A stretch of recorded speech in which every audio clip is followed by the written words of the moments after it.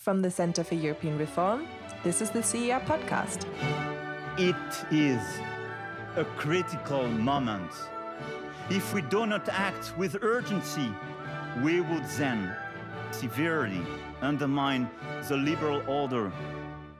Brexit means Brexit, and we're going to make a success of it. The wind is back in Europe's sails. We have now a window of opportunity, but it will not stay open forever. Hello, you're listening to the CER podcast with me, Beth Oppenheim, and today I'm with Sam Lowe, a senior research fellow here. Hi, Beth. And today we're asking, should the EU tax imported carbon dioxide? This feels pretty topical, given that we've just waded through the Extinction Rebellion protest to get to work, and we know that climate change is a crucial issue for the new European Commission. Incoming Commission President Ursula von der Leyen has already presented her Green New Deal, suggesting more ambitious greenhouse gas emissions targets and presenting some radical policy ideas, including this carbon border tax. But we know that some member states are worried that greener policies will lose them their competitive edge. Plus, there's this alleged risk that industrial activity will move to countries that have weaker regulations, which would hurt Europe's economy and the environment.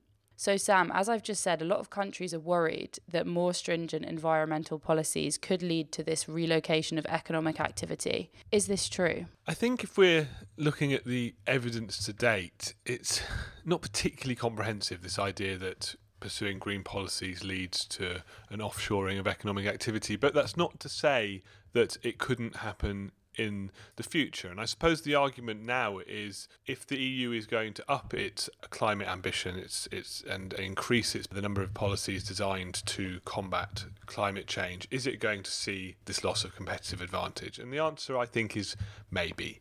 It's certainly plausible that that could happen, although I think to date the evidence is far from conclusive. And the Commission is considering this tax on imported carbon dioxide. Can you just explain to listeners how such a tax would work? So the idea is that if you want to prevent or de-incentivise companies from moving their production abroad, not only do you need to increase the price of carbon domestically, so that's the first step. The second step is you also increase the cost of imported carbon. So the costs of carbon are contained within imported products to the same degree as they are within products that are produced domestically. So the idea of a carbon tax in its most basic form would be, for example, you put a tax of, say, €30 a tonne on domestically produced carbon, and that's fine, okay, great. And then on imported products, you also levy that €30 per tonne. And the flip side of this coin would actually be that you refund domestic producers who export outside of the EU the €30 per tonne to ensure that they're not outcompeted elsewhere in the world unfairly. And this is how you design a basic carbon tax. The problem the EU has, though, is that it's unable to pursue it in this manner, in that the European Union doesn't have the necessary competence to introduce an EU-wide carbon tax, and therefore it's going to have to look at doing this a different way. And in my paper, the route I look at, which I know is one that's being discussed within the EU, and maybe we'll hear some more about it from the EU soon, is looking at the existing emissions trading scheme, which exists within the EU, which puts a cost on carbon for certain producers, and then charging an equivalent levy upon import to the extent that the imported product matches up with the average cost of a domestic company acquiring the necessary carbon permits. So you have to work out an average cost for a given sector. And this would have the same impact as the carbon tax as described earlier, but importantly there would also have to be, and this is true of a normal carbon tax, means for imported producers to avoid this carbon tax based on two criteria. One being you've imported a product from a country that has an equivalent domestic pricing mechanism for carbon. You don't want to tax something twice, that's unfair. And then also the second approach would be for a company itself to say, we produce this product using less carbon than the EU average, so therefore we should pay less, because if we were to produce this in the EU, we would have purchased fewer carbon permits in order to be allowed to do this. So that's the approach I think we will see from the EU. I think to begin with, we'll probably see some sort of consultation, so there might be a few different proposals. But whilst I think it is possible to design a scheme like this, and I think on balance I'm positive. It's certainly not without its challenges. Right. The scheme that you've just described sounds like it might put some of the burden of proof onto the importers themselves and onto small and medium-sized businesses. What do you say to those critics who point out that such a tax might create quite a big financial burden for importers, but also for consumers as well? So I think this is an important question. And whenever economists talk about carbon tax, you always have lots of economists saying, well, we should just do a carbon tax and we can do it at the border and that'll be great. And then anyone who actually works on trade goes, oh, this sounds like it could be quite complicated for importing businesses and this could be quite costly. And I think that's true. And I think if the EU is going to do this, it needs to remember that the point of a border carbon tax is A, to allow it to pursue a domestic agenda that is designed to effectively address climate change, and B, to incentivise third countries and producers around the world to also follow suit. It's not to raise money. If anything, this border carbon tax should cost the EU money, and I know this isn't something that is necessarily an easy sell, because the EU should put a lot of effort into offsetting some of these adjustment costs for small business. Actually, the certification process, say, for a small business demonstrating that its product meets or is lower than the EU average when it comes to the amount of carbon permits you need to get, so therefore qualifying for reduced tax upon import, that third-party certification system should be run by the EU and funded by the EU, in my opinion, in order to offset some of the costs. I also think potentially the EU should consider lowering its MFN, so most favoured nation tariff. So this is a tariff that applies to all imports from countries with which there isn't a trade agreement. I think it should consider lowering that slightly. I think it would help with cost inflation, but also it's about signalling, saying this isn't about protectionism. We're doing this to allow us to pursue high ambition carbon targets, and we hope you follow suit.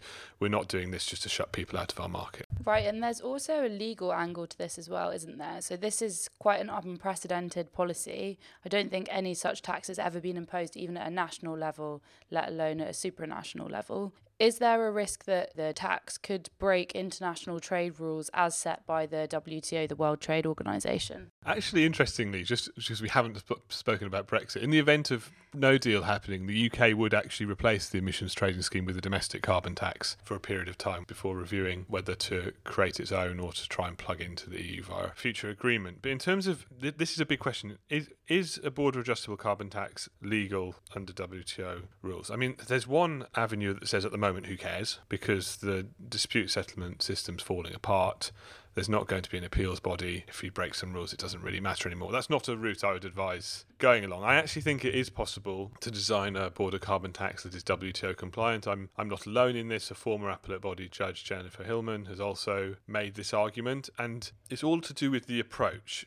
Because under WTO rules, it's in Article 2 of GATT, you are allowed to levy at the border a tax equivalent to one that is incurred by domestic industry. So in this case, the tax, you can't see my quotey finger marks, but air quotes, but the tax is the ETS, and what's being levied upon import is obviously they're not buying permits from the ETS like in the same way that a domestic producer would do, but it's the same cost, so it's equivalent. And the whole issue here is, are you designing this border tax in a way that it makes it easy for a third country to demonstrate they have an equivalent system to the EU, so therefore their imports from those countries no longer are subject to the border carbon tax? And is it easy for producers to demonstrate that their means of production is less carbon intensive than the EU average, so therefore they shouldn't have to pay this tax when their products are imported into the EU? It's all in the design of those systems. Is it discriminatory? Does it favour EU producers over foreign producers? If the answer to that is no, then it's legal. But my feeling is that no matter how well the EU designs this, it will be challenged, the WTO, by someone. So it's just a case of preparing ourselves to see that out and the EU putting itself in the best possible position to win the ensuing case. So we've just been talking a bit about the poor state of the multilateral trade order. Do you see that there's a risk of a political backlash? I think back in 2011, when the EU wanted to include international flights in its emissions trading scheme, countries like Russia and China led a so-called coalition of the unwilling against it, with countries like the US and India also piling on. And in the end, the EU had to narrow the scope down from international flights to flights just within the EEA. We're in particularly tense times at the moment for the multilateral trading regime with the US and China and so forth. Do you think that this could risk triggering a backlash that would then inflame these existing tensions? Possibly. It could certainly create problems. I think the first big fight we're going to see comes to introducing this scheme, so Phil Hogan has been tasked with designing and introducing it within his term as commissioner, is going to be a fight within the EU. I think we're going to see different member states having different opinions on this. And then if it is put to the rest of the world, I could see some countries being upset if they feel that they're being targeted by it. And this is why I think the design is important. Third countries should be able to demonstrate that even if their approach to pricing carbon is not the same as the EU's, it delivers the same effect. They should be able to challenge EU decisions as part of this scheme in order to ensure that it is fair. But yes, it could certainly cause problems. I could see Trump, for example, being quite upset about this. Although, interestingly, if there's a Democrat president of the US after Trump, you could actually see this being something the EU and US worked on together, because it's something that has been discussed in Democrat circles in the US for quite a long time and is getting traction there too. Of course, how the EU approaches China in all of this will be important. I also have written in the paper about how it approaches least developed countries, because within the entire climate debate there's this idea of differentiating between those responsible for producing all the carbon that is in the atmosphere, CO2 that's in the atmosphere now, and those who haven't. And some people have burned through it, such as the UK historically for a very long time, and then other least developed countries haven't. Why should they share an equal burden when it comes to the responsibility of dealing with climate change? And my suggestion is that, for example, least developed countries should just be exempt from the border carbon tax. And in a way, I think this will reduce some of the objections from countries who just feel that this is unfair because they're at an earlier stage of development and they're going to be pumping out more CO2 for a little while longer. Sam, thank you for talking to me today. It sounds like there are definitely some obstacles which can be resolved in designing this intelligently, and those who are interested in Sam's recommendations for how this could be designed can read Sam's insight on the CER website. Thanks very much, Sam. Thank you for having me. Bye. Thank you for listening to the CER podcast. If you have any feedback for us or want to leave suggestions for a future episode, then you can find us on Twitter at CER_EU.